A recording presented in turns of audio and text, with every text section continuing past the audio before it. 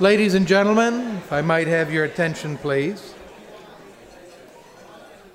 Just a couple of very quick housekeeping announcements. Again, remember, breakfast tomorrow morning, 8 o'clock, right here. This room will be magically transformed into a breakfast area. They have special powers in our conference department to do that. We'll start again promptly at 9 o'clock. And as someone pointed out to me, every band teacher tells their students that on time means a little bit early, so try to be there 8:55, and 9 o'clock will start exactly on time. The first speaker tomorrow morning is a very sensitive person, and his feelings are hurt if people are late. And then also afterwards, we're going to be meeting at the Finn and Porter bar at the Embassy Suites Hotel down here. There's no meeting this evening for the scholarship students. Well, it's a pleasure to introduce our speaker for this evening. John Tierney is a science columnist, science writer for the New York Times, which means he really spends a lot of time understanding the science and figuring it out, and then he does something magical. He writes about it in a way that I can understand, and this is really a tremendous skill. His columns are great in the New York Times. You should go and visit them. They're always lively and interesting and engaging, and he wrote a great book. I love this book. It's called Willpower, Rediscovering Humanity's Greatest Strength. I have since bought on Amazon 28 copies, individually to send to my nieces, my nephews. Everyone, I think, should straighten out their lives and sit up straight and all that, including myself. I learned a lot from this book. I love this book. And John has just finished up a great chapter for this new work that I'm working on, an edited collection on state control or self-control, where he presents this material, but pulls out the libertarian implications of it, which are more subtle in the book. So you're in for a real treat. John.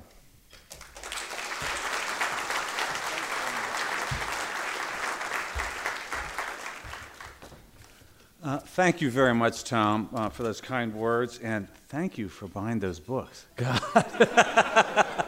That's the greatest treasure. And thank you very much to Cato for inviting me here, and to all the great work that Cato does. It is really inspiring to be in a place that is just full of so many smart people doing such good work. Tom foremost, And so, as a libertarian, as a fellow libertarian, one of my favorite bits of social science involves the link between intelligence and political ideology. Various studies showed that conservatives tend to be rigid and closed-minded. And these findings are definitely true because they were done by scientists in academia who are famously unbiased and open to a wide spectrum of ideas politically.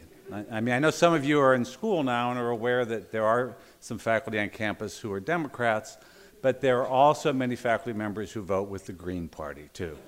So, now when these researchers looked at IQ, they reported with barely disguised glee that socially conservative Republicans have lower IQs than liberal Democrats. But then they were stunned to discover that the average IQ of Republicans is higher than the average IQ of Democrats. And how could this be? Well, because the libertarians in the Republican Party were so much smarter than the Democrats and everyone else. So,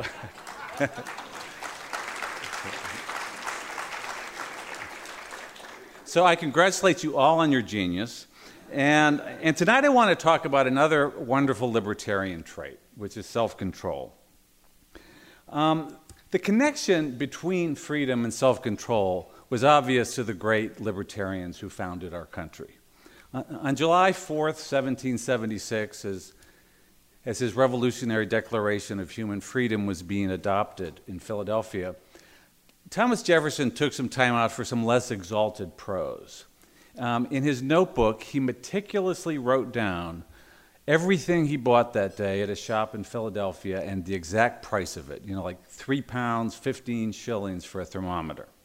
Now, not even the Declaration of Independence could distract him from this lifelong passion to write down everything he bought. Now, he was his obsessive record keeping was a bit extreme, and there are people who have diagnosed him with some disorders. But his passion for self-control, for setting goals, and for monitoring himself was common among his colleagues in Philadelphia. Ben Franklin kept this notebook where each week he had these charts in it, and each week he would chart his progress toward 13 different virtues like temperance and frugality, industry, cleanliness. George Washington, as a young man, he wrote down 110 rules of civility that he wanted to follow, and a couple of them might be relevant tonight. One of them was, drink not nor talk with your mouth full. And one that actually I consider more important, sleep not when others speak. Now, the Founding Fathers believed in the unalienable right to liberty, but they knew it depended on personal responsibility. During the Enlightenment and later during the Victorian era, people worried very much about the decline of religion and the decline of traditional social control of behavior by village churches, by lords of the manor, and so people who believed in human freedom wanted something to replace that, and they realized that to be free from a tyrant's rule, men had to be able to rule themselves. That truth seemed self-evident to them. Now today it's even more evident, although it has taken social scientists, those liberals in academia, a long time to catch up with the Founding Fathers. During the 20th century, as researchers studied the irrational and the unconscious forces in the brain, their faith in self-control waned. It was replaced by a faith in state control. The original progressives in the early 20th century envisioned an America that was guided by experts who would mold a new kind of society. They believed the future belonged to societies that stressed collective responsibility, not individual responsibility. And social scientists were very eager to go along with this. They were basically the experts in shaping human behavior. They were sort of the new priests of this order. And they provided the rationale for prohibition. And when that progressive reform failed, they went on looking for all kinds of new ways to regulate the rest of society. The growing nanny state dictated which vices were legal, which temptations could be advertised, which medicines could be sold, which foods were permissible, which sugary beverages were allowed. Nothing over 16 ounces in New York. We don't allow that up there. Now, you could see this shift in politics. You could see it in social science research, and you could also see it in popular culture, most notably, to me at least, on the self-help racks at airport bookstores. And believe me, I know what is in those self-help racks. I have read more bad self-help books than Oprah and Dr. Phil combined. Those books are what got me into this subject. It started one evening. I was at dinner with a friend of mine, Christopher Buckley, the comic novelist, and we were talking about the great subject that always comes up when serious writers get together, which is money. And we concluded that we needed more of it. And we were so jealous of the mega sales of the self-help books that we decided to write one of our own. And it was a novel titled, God is My Broker. The subtitle is, A Monk Tycoon Reveals the 7.5 Laws of Spiritual and Financial Growth. It tells a story of Brother Ty, an alcoholic who fails as a trader on Wall Street, and then manages to sober up by going to a monastery in upstate New York that makes wine so bad that even he can't drink it. And the monastery is going broke because of the awful wine. But Brother Ty rescues it thanks to stock tips that he thinks are coming from God.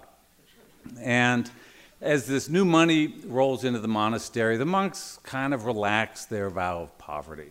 They spend a fortune renovating the monastery with the help of a very hip interior designer from downtown Manhattan who comes up. And he looks over the place, and when they ask him, what kind of look do you have in mind for the monastery? He says, well, we want it to say poverty, but we don't want it to say cheap. And So along the way, our monk discovers the 7.5 laws of financial and spiritual growth, such as money is God's way of saying thanks. And God loves the poor, but that doesn't mean you have to fly coach. And there's my favorite law: as long as God knows the truth, it doesn't matter what you tell your customers. So, now to write this parody, I went back through the history of self-help books, starting with Ben Franklin. And I noticed this curious trend. From Ben Franklin through the Victorian era, the books stressed, hard work and perseverance. They had maxims like genius is patience. But then in the 20th century, a whole new kind of self-help book started. And they started offering quick fixes and self-esteem and this feel-good philosophy with a rhyming slogan: believe it, achieve it. Deepak Chopra offered something called the law of least effort. And I will quote it to you verbatim. Ultimately, you come to the state where you do nothing and accomplish everything. And I guess it worked for him. But to me, it seemed there had been this strange backward evolution. The old Victorian books seemed smarter than their descendants. And I didn't know what to make of this until I started writing a science column for the New York Times, and I met the social psychologist Roy Baumeister, with whom I ended up writing the book Willpower. Roy had been an early leader into the research into self-esteem, which showed that people who were more confident tended to be more successful in life. But then Roy realized that the researchers had it backwards, that self-esteem does not cause success, rather success causes self-esteem. Winning the Nobel Prize will make you feel good about yourself, but feeling good about yourself will not get you to Stockholm. If it did, Donald Trump would be there every year. Now, when Roy looked at dozens of personality traits, he discovered that only one of them predicted how well a student would do in college. It was not self-esteem, it was self-control. Self-control predicted college grades better even than IQ or SAT scores. And it predicted lots more, as researchers found as they studied people throughout their lives. I'll give you a quick summary of 2 decades of research. However you define success, happy family, successful career, good grades in school, good friends, however you define it, it correlates with 2 things: intelligence and self-control. Now, so far, researchers haven't figured out how to increase intelligence, but they have figured out how to improve self-control. They've rediscovered the concept of willpower.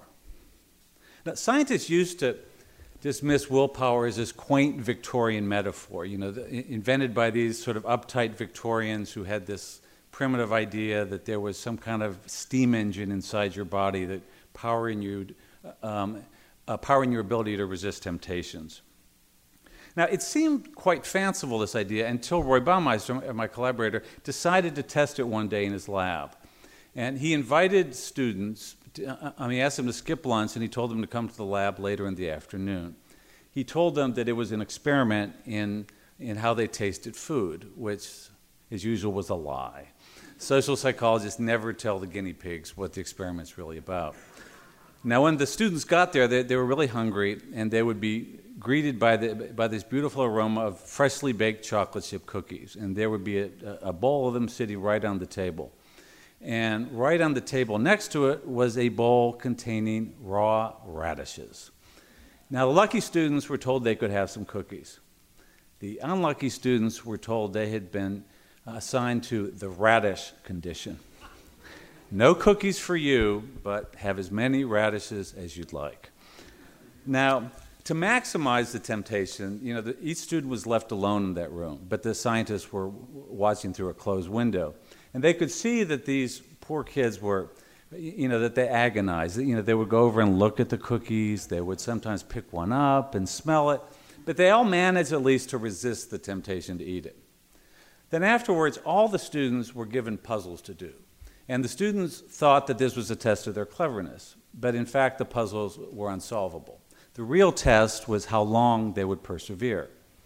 Now, the ones who've been allowed to eat the chocolate chip cookies, they typically worked away for 20 minutes and then they finally gave up. But the ones in the radish condition gave up after just 8 minutes. Now, that's less than half the time, which is a huge difference by experimental standards. They had successfully managed to resist the temptation of the cookies, but that effort left them with less energy to solve the puzzles. So the old Victorian metaphor was actually right. Willpower really is a form of energy, and it can be depleted. Now, this sort of depletion happens to all of us all day long. By tracking people from morning through night, researchers have calculated that we typically spend between 3 and 4 hours a day resisting temptations. The temptation to eat, the temptation to goof off, temptation to fall asleep during an after-dinner speech. Remember George Washington? And that's not the only way that you deplete your willpower. After this cookie experiment, a young colleague in Roy's lab came in one day. After the previous night, she and her fiancé had been compiling their bridal registry, which towels, which silver, which place settings. And it left her feeling really exhausted, and it gave the researchers an idea. So they did some experiments in the lab, and they went to a shopping mall, and they found that the more decisions a shopper made, the less energy they had, the less willpower they had to work on puzzles and do other mental tasks. So making decisions depleted the same source of mental energy as resisting temptation. We call this decision fatigue. And once it sets in, your brain looks for shortcut in 2 very different ways. One way is just to not think through the consequences of the decision. You just act impulsively. Sure, go ahead, tweet that photo in your underwear. What could go wrong? And the other shortcut is the ultimate energy saver. You just do nothing. You duck the decision. Now, that can be, that solves the problem at the moment, but it can be really costly in the long run. Now, decision fatigue is worse now than ever because there are so many decisions we all face all day long. We're not medieval serfs who are doing one simple job all day long, the same thing our parents did. And just all day long you've got the decision, which email do I open, which text do I reply to, which phone call do I return, which website do I visit. You can't deal with all these decisions at once. So here's another bit of science to help keep you focused on this. It's based on something called the Zeigarnik effect, which is named after a psychology student at the University of Berlin named Bluma Zeigarnik. One day, she and some fellow psychologists, it was a large group of them, went to a restaurant.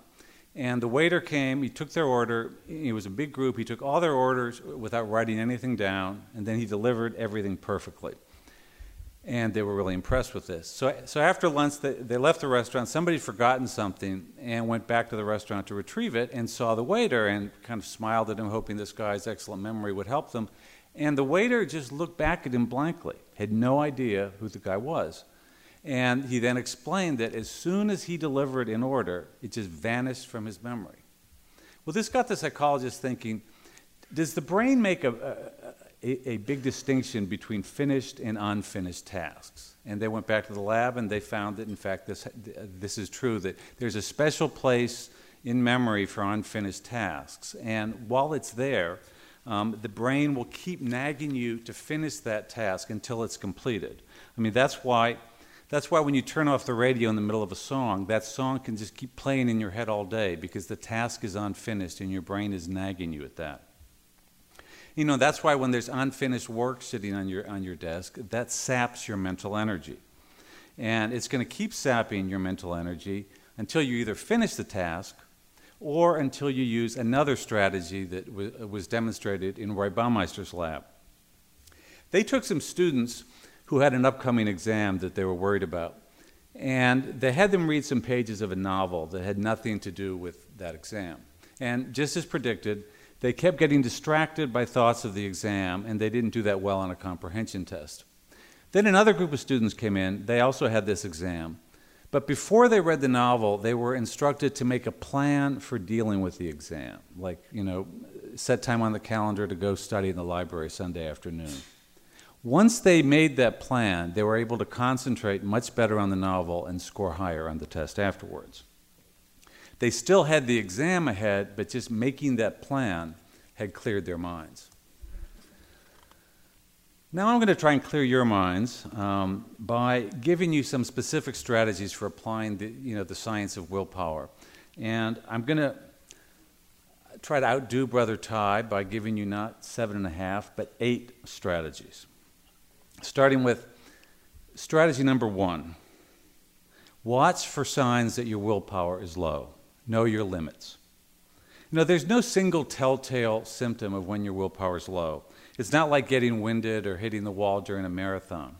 What actually happens is that you start to experience everything more strongly because you can't regulate your emotions as well anymore. So donuts look especially tempting, your roommate might seem especially irritating. Remember that every little act of self-control and every little decision will sap your willpower. So pick your battles. Don't make more than one New Year's resolution. Don't schedule back-to-back classes all day or back-to-back meetings. In fact, you might do what the editors of the New York Times Magazine did after I turned in the draft of my article on decision fatigue. They read it and they promptly resolved no more meetings after 3 o'clock in the afternoon. They just realized they recognized their limits. You can think of willpower as a muscle that gets fatigued with use. That's the bad news about it. But the good news is that you can also gradually strengthen that muscle over time. You can build up its stamina.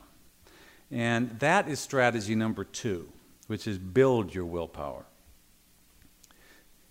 In one experiment, some students were sent home with instructions for the next couple of weeks to sit up straight. Basically, whenever they found themselves slouching, they should try to sit up straight or stand up straight.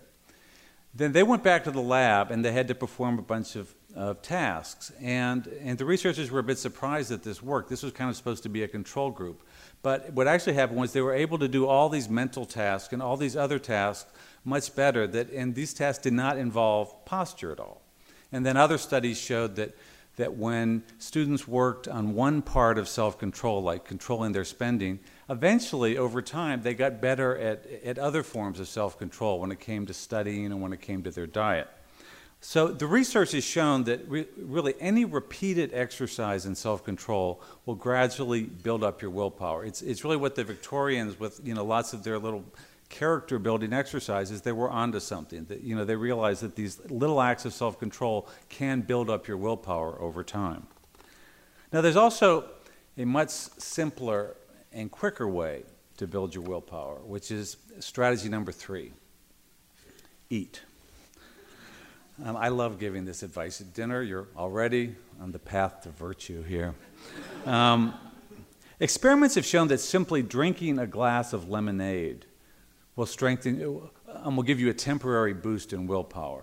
But the lemonade has to contain sugar. It doesn't work if it contains Splenda, because you need the sugar because sugar provides glucose, which is the fuel for willpower. Now, experimenters use sugar because it gives a very quick effect in the lab, but it's a really quick up and down. And I don't recommend you try that at home, especially if you're in New York and you want to get a big soda. It's better to eat foods that release glucose slowly, because all foods release it, and eat something healthier that does it throughout the day. But whatever your diet, don't make any big decisions on an empty stomach. And if you do end up in a position where you have an expense account, I think you should remember one of the most important scientific lessons of the past half century, which is that there is now finally a scientific justification for the expense account lunch. So, strategy number 4 is to avoid the planning fallacy. Just about all of us routinely underestimate how long a job will take. This planning fallacy, as it's called, means that a project typically takes twice as long as predicted, and often more. That's why many people, their to-do list for a week will have more stuff than they could possibly do in a month. And you're better off trying to, keep it to 1, 2, or 3 goals for a week, and just stick to that and get one goal done first before you do it. Now, even when you do set realistic goals, you still have to figure out all the little steps to get to each goal. And that is strategy number 5, which is to make a to-do list that's actually doable. Because you want to avoid the Zeigarnik effect. You don't want things nagging at you. And you won't avoid that if you write things down on your list that you don't really know how to do. Like, if you put a vague thing like, find new apartment, that's going to keep nagging at you because you haven't really figured out how to do that. You need to write something very specific, like check Craigslist for listings or call Jennifer to ask her for advice. You need to make a specific plan, something you know precisely how to do, something that David Allen calls the next action. David Allen is the author of a book, Getting Things Done, which is the one modern self-help book that I recommend besides my own. And what he found, he was a corporate trainer, and he found that corporate executives were just getting swamped because they would have these grand goals, but they were just absolutely overwhelmed by all the little stuff on their desk, all the emails in their inbox, all the reports they had to use. So he figured out this system for basically eliminating the Zeigarnik, for making plans to deal with everything that crosses your desk and for keeping your inbox empty. Now, once you've cleared your mind from that, you can focus on the next strategy, which is 6. Keep track, the way Thomas Jefferson did. You don't maybe have to be quite as compulsive as him, but monitoring your progress toward a goal is just as important as setting the goal. It's essential to any kind of self-control. If you want to cut spending, keep track of it. If you want to lose weight, get on a scale every day. That's one of the few proven ways for losing weight. Strategy number 7 is what I call the nothing alternative. It was inspired by Raymond Chandler, the great novelist and screenwriter. He turned out masterpieces like The Big Sleep by going into an office every day and following 2 simple rules. A, you don't have to write. B, you can't do anything else. And his idea was you'd eventually get bored enough that you'd have to write. Now, the nothing alternative to me is a perfect strategy for the internet age. No matter what you're trying to do, try to set aside 90 minutes, ideally at the start of the day, to just work only on that project. No emails, no phone calls, no web surfing. You can open the stopwatch app on your phone and just until it hits 90, don't do anything else but that. This strategy works because it's what researchers call a bright line rule, which is it's a rule that's easy to follow because it's very clear when you've crossed it and when you haven't. And you can create lots of other bright line rules too, like no Facebook, no Twitter before noon. Now it does take self-control and willpower to start following those rules. But if you drop just a few and you follow them, eventually they become habits and something you start doing without conscious effort. And once something becomes a habit, you're benefiting from the final and the most important strategy of all, number 8, conserve your willpower. This strategy comes out of a study that didn't turn out the way it was supposed to. The researchers wanted to understand why some people had more self-discipline in their lives than others. And so they tracked these people all day long and compared them with other people. And they expected to see these really disciplined people using their strong willpower all day long to resist temptations. But when they added up all the data, they saw that these people actually used willpower less often than average. And they didn't know what to make of this until they realized what these people's secret was. They structured their lives to minimize temptations. They stayed away from all-you-can-eat buffets. They didn't keep bowls of candy on their desks or gallons of ice cream in the freezer. If they wanted to focus on a project, they turned off email notifications. They conserved their willpower so that it was available for emergencies and for important decisions. And these findings, when I wrote about them, they inspired a couple of very different chief executives to make changes in their life, Mark Zuckerberg and Barack Obama. Each of them, after hearing about decision fatigue and what it does to your willpower, they both started wearing the same thing every morning so as not to make decisions. One of them wore, I think it was a gray T-shirt and a black hoodie. The other one wore a dark business suit. I'm not sure which was which, but now, President Obama also started, he stopped making any decisions about what to eat. He left that to the White House chef, or maybe Michelle. But he was outsourcing decisions. He was outsourcing self-control. And you can do the same thing even if you don't have a staff like his. I mean, instead of deciding every morning whether or not to exercise, you can make an appointment to work out with a friend, so it's really not a choice. You don't have to expend any energy doing that. You can outsource self-control to Facebook groups or to apps that keep track of what you do. You can install something that turns your computer off from the web for a few hours a day.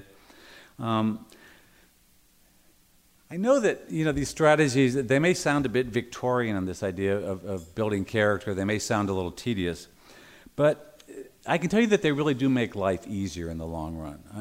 All my life I had a terrible problem with procrastination. I never turned in a college paper or a New York Times column until the absolute deadline, if then.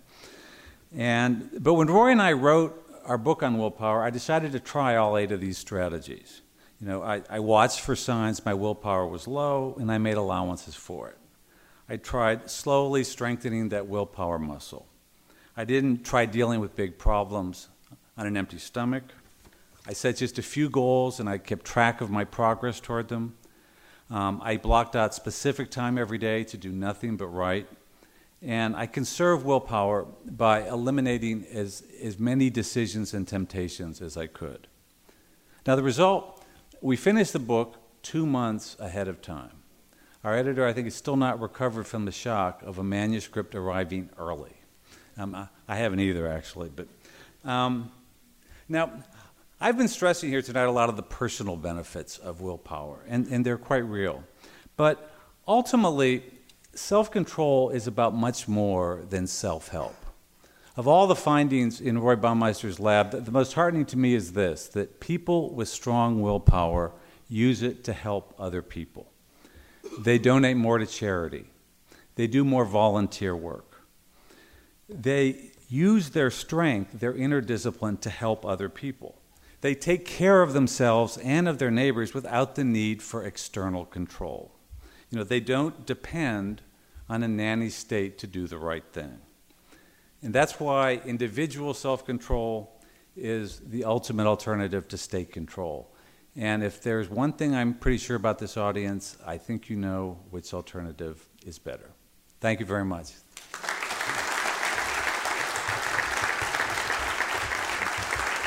Do you want me to take some questions? Sure. I'd be glad to take a few questions.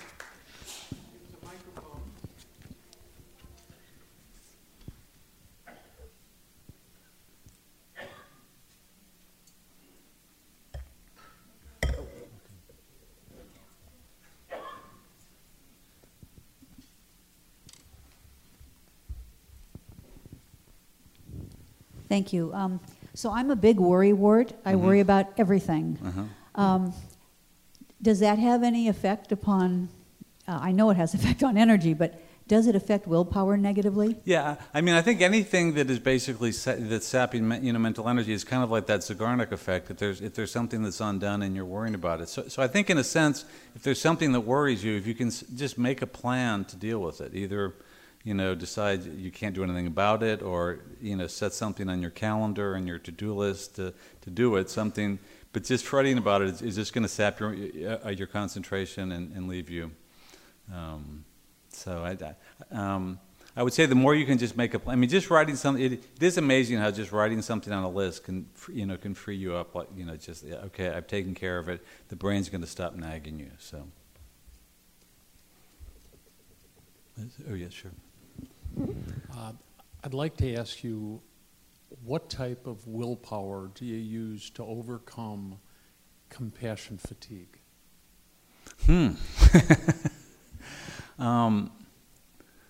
Boy, that's an interesting one. And compassion fatigue, I suppose, is more of an it's an ideological sense. That one realizes that it's an intellectual thing where you realize that it's not actually helping people, I suppose, and you keep getting. And people with willpower do. They have more compassion, and there are the way things do sap your energy. I mean, there are studies, for instance, that people in pain, people with chronic pain, it really affects their willpower because they're just constantly dealing with with that sensation, and it leaves them less able, less self-control over their reactions. And I'm talking about partner. right, yeah. I would say that, to recognize that your willpower is limited, that you can't do everything, that you have to give yourself breaks, you have to, set aside some limits, and that you can't expect to just be compassionate all day long, that you need to really, realize that this is draining you, and to try and, it's like don't have as I said, don't have back-to-back meetings all day. You just can't, you're just too tired to do that. And I think compassion fatigue, you have to be realistic that I only have so much of this that I can give. So.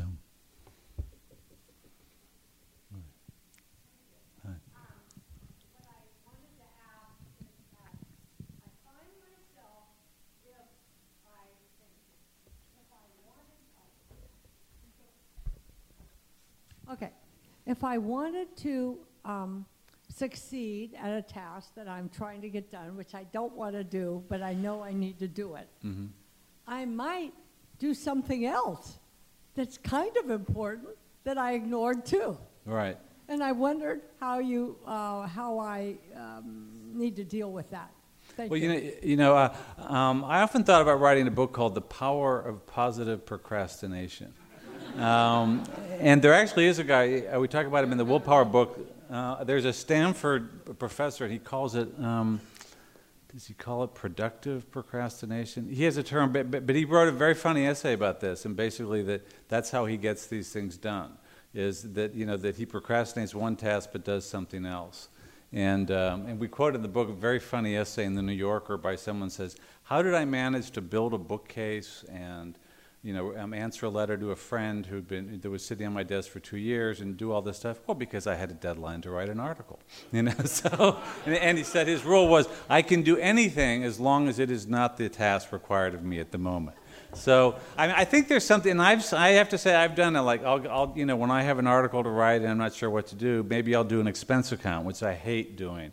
So, because it's less odious at that moment than trying to figure something out. So I think there's something to it. There is the danger, though, that it's this thing it's still, that unfinished task is still eating away at you, and it's nagging. So I think it's better if you can do the first thing, but, I do think there's something, if you're procrastinating by doing something else that has to be done, it's not a bad strategy, I think, so.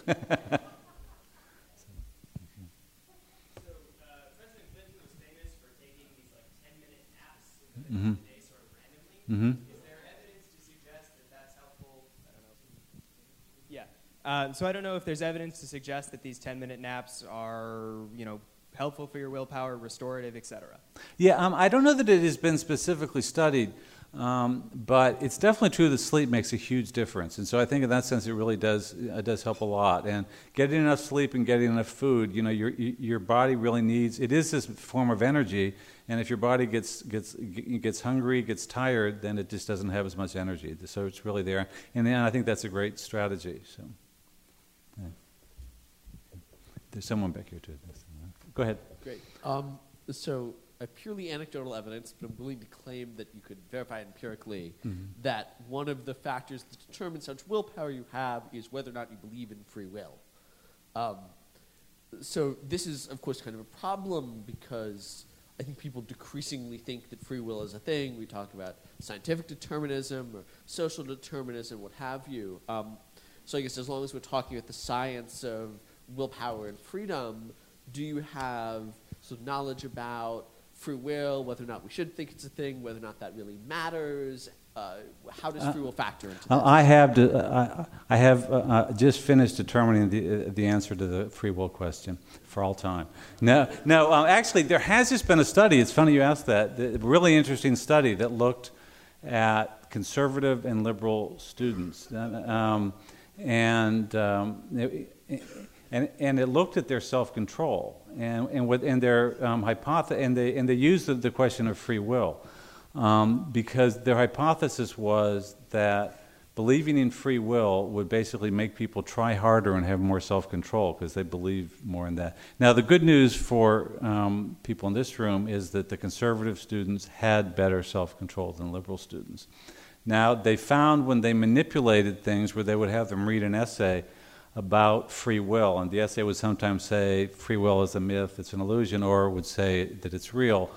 They found that if you, how did it go? If you basically ratified the liberal students' thought that there wasn't free will, that I think maybe somehow improved their self-control a little bit because it ratified their beliefs. It was a complicated experiment. I'm not doing it justice, but it's what you say that they did find that people who believe in free will tend to have more self-control because they think it's in my power to do this. And if you think that it's my environment, it's my family, it's the culture, then that decreases the sense that I'm responsible for what I do. So, Becca?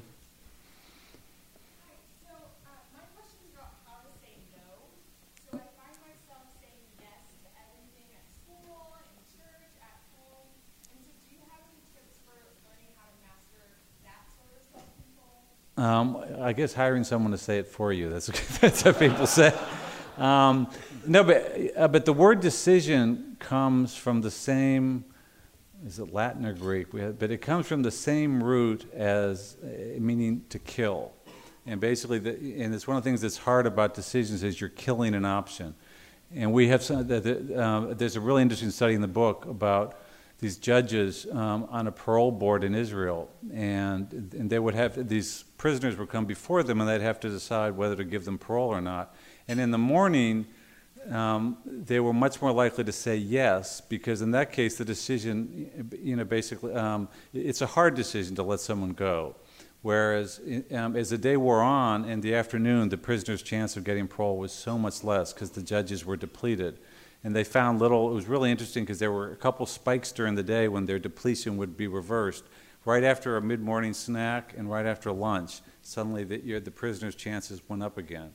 But basically, when you're depleted, it's easier to duck the decision and keep the status quo, which is, in the prisoner's case, it's leave them in prison. I haven't lost anything. And I think what you're saying is that when you're asked to do something, it's easier usually to say yes because you're not, the other person's happy, you're not cutting off an option in that sense, or at least between you and the other person you're not, but you're cutting off indirectly options for you because you don't have time to do everything. So I think trying to, and there's also this issue of the planning fallacy that you always think that there's time to do it. And one of the big, they're really interesting experiments. I wrote a column about this, about if you ask someone, would you do this for me next month, everyone says yes because they think I'll have more time next month. And then in fact, it's called the oh damn phenomenon because next month comes along and you didn't really have any more time. But so we tend to overestimate how much free time and how little time it will take. And so I think trying to do that, one way to set realistic goals for a project, to make a realistic estimate of what you can do, is to ask someone else to do it. I mean, that is serious. Like asking someone else, how long do you think it will take me to do this paper or this article? Someone else will look at it much more realistically than you. Well, the last time you did it, it took this long. And the other way is, one of the advantages of, I talked about the importance of monitoring your progress. One of the other advantages of that is that when you do that, you can look back and see the last time I did this project, if it took me 3 days to do this presentation, then I'm not going to plan, I'll just knock this off tomorrow morning. So if you can look at your past things, and if you can see that, before when I said I would do this, you said yes and yes and yes, it drove me crazy, I couldn't get it done, then it helps you maybe to be more realistic than just saying no. So.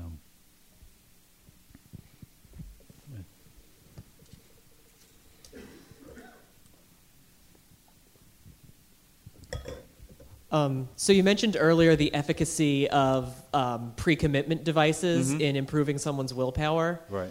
So how would we respond to the claim that government nanny state policies are just another form of pre-commitment device, and in fact government is just trying to help us have more willpower?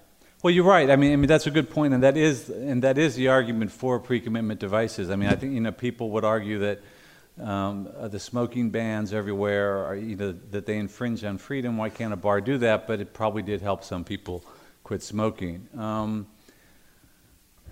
I guess one thing, like with the war on drugs, is that there are so many bad effects of these things when you have one blanket policy and somebody in the middle says, I've decided what's right for everyone in this society.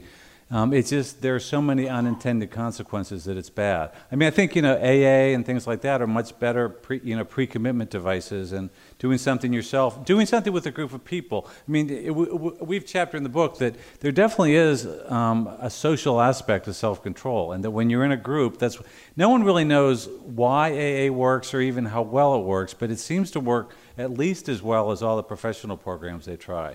And one of the reasons is simply you're meeting with this group of people, and there's this social pressure on you to not drink because you're going to have to go face these people next week and do that. And so social pressure can really help. Peer, for good and evil, social pressure does help. But I think it's better if it's voluntary association rather than one rule from the top.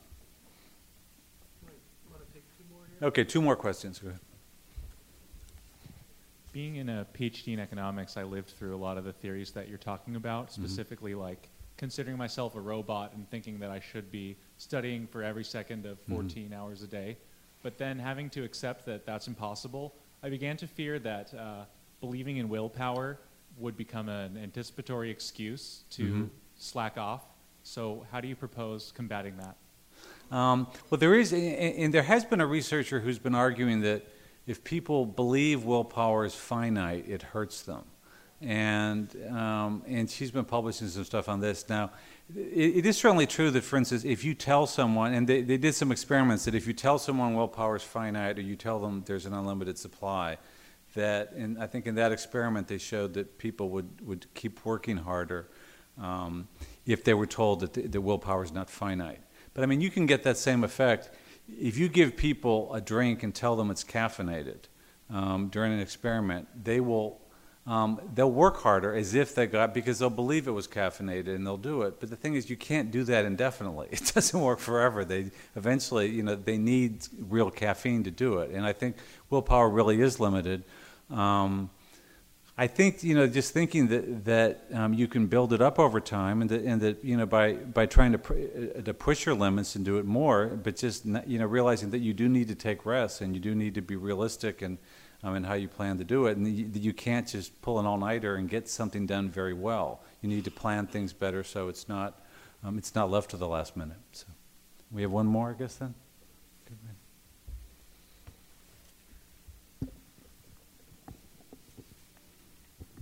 The lecture was stated as being the science of liberty, but you talked more about the science of willpower or free will. So what's the relationship between liberty and willpower? Well, the idea that, and I touched on this briefly, but there was this belief in willpower that in the Middle Ages, people lived in villages, and they were basically constrained largely by social forces: your family, your village, the church, the noble. And then, as people started moving to cities, they were suddenly freed from all these traditional external, constraints. They were living in anonymous cities. The power of religion had waned. There wasn't this one universal religion that everyone believed. It was really the Word of God we all had to follow. And so that's why Victorians and why the Founding Fathers, people in the Enlightenment, and especially Victorians, really worried, could you have morality without religion? And this belief that people have to be able to control themselves rationally rather than relying on an all-powerful church or an all-powerful government to do so. And I think that's why they really, Victorians were just this idea in building character. Rudyard Kipling in his poem If you can just keep going when the only thing that's left in you is the will that says hold on. And then that belief was really lost in the 20th century. There were in the book we sketch various reasons why there was a decline in the power of the will. One, partly it was sort of a reaction to World War I, this idea that there had been all these people doing their duty. Partly it was the belief in the will declined in most places, except unfortunately Nazi Germany. And there was the triumph of the will. that movie that certainly, and when you have, Hitler doing PR for, for the will, it's not very good PR. So there was this basically, belief that, and then there was B.F. Skinner, Beyond Freedom and Dignity. There were all these ideas that people really weren't, that free will didn't exist, that people were guided by all these irrational thoughts, and that we couldn't really count on people to control themselves. We needed a state to guide people to enforce really strict limits on what they do. And so I think, to me, it's been a great thing in the last 20 years that there's been this revolution where people are now realizing that individual self-control is the key to personal success, and that it actually enables a society to thrive without this heavy-handed guidance from the top, that people can control themselves and treat each other well. So, well, thank you very much for your time. I've really enjoyed being here. Thank you.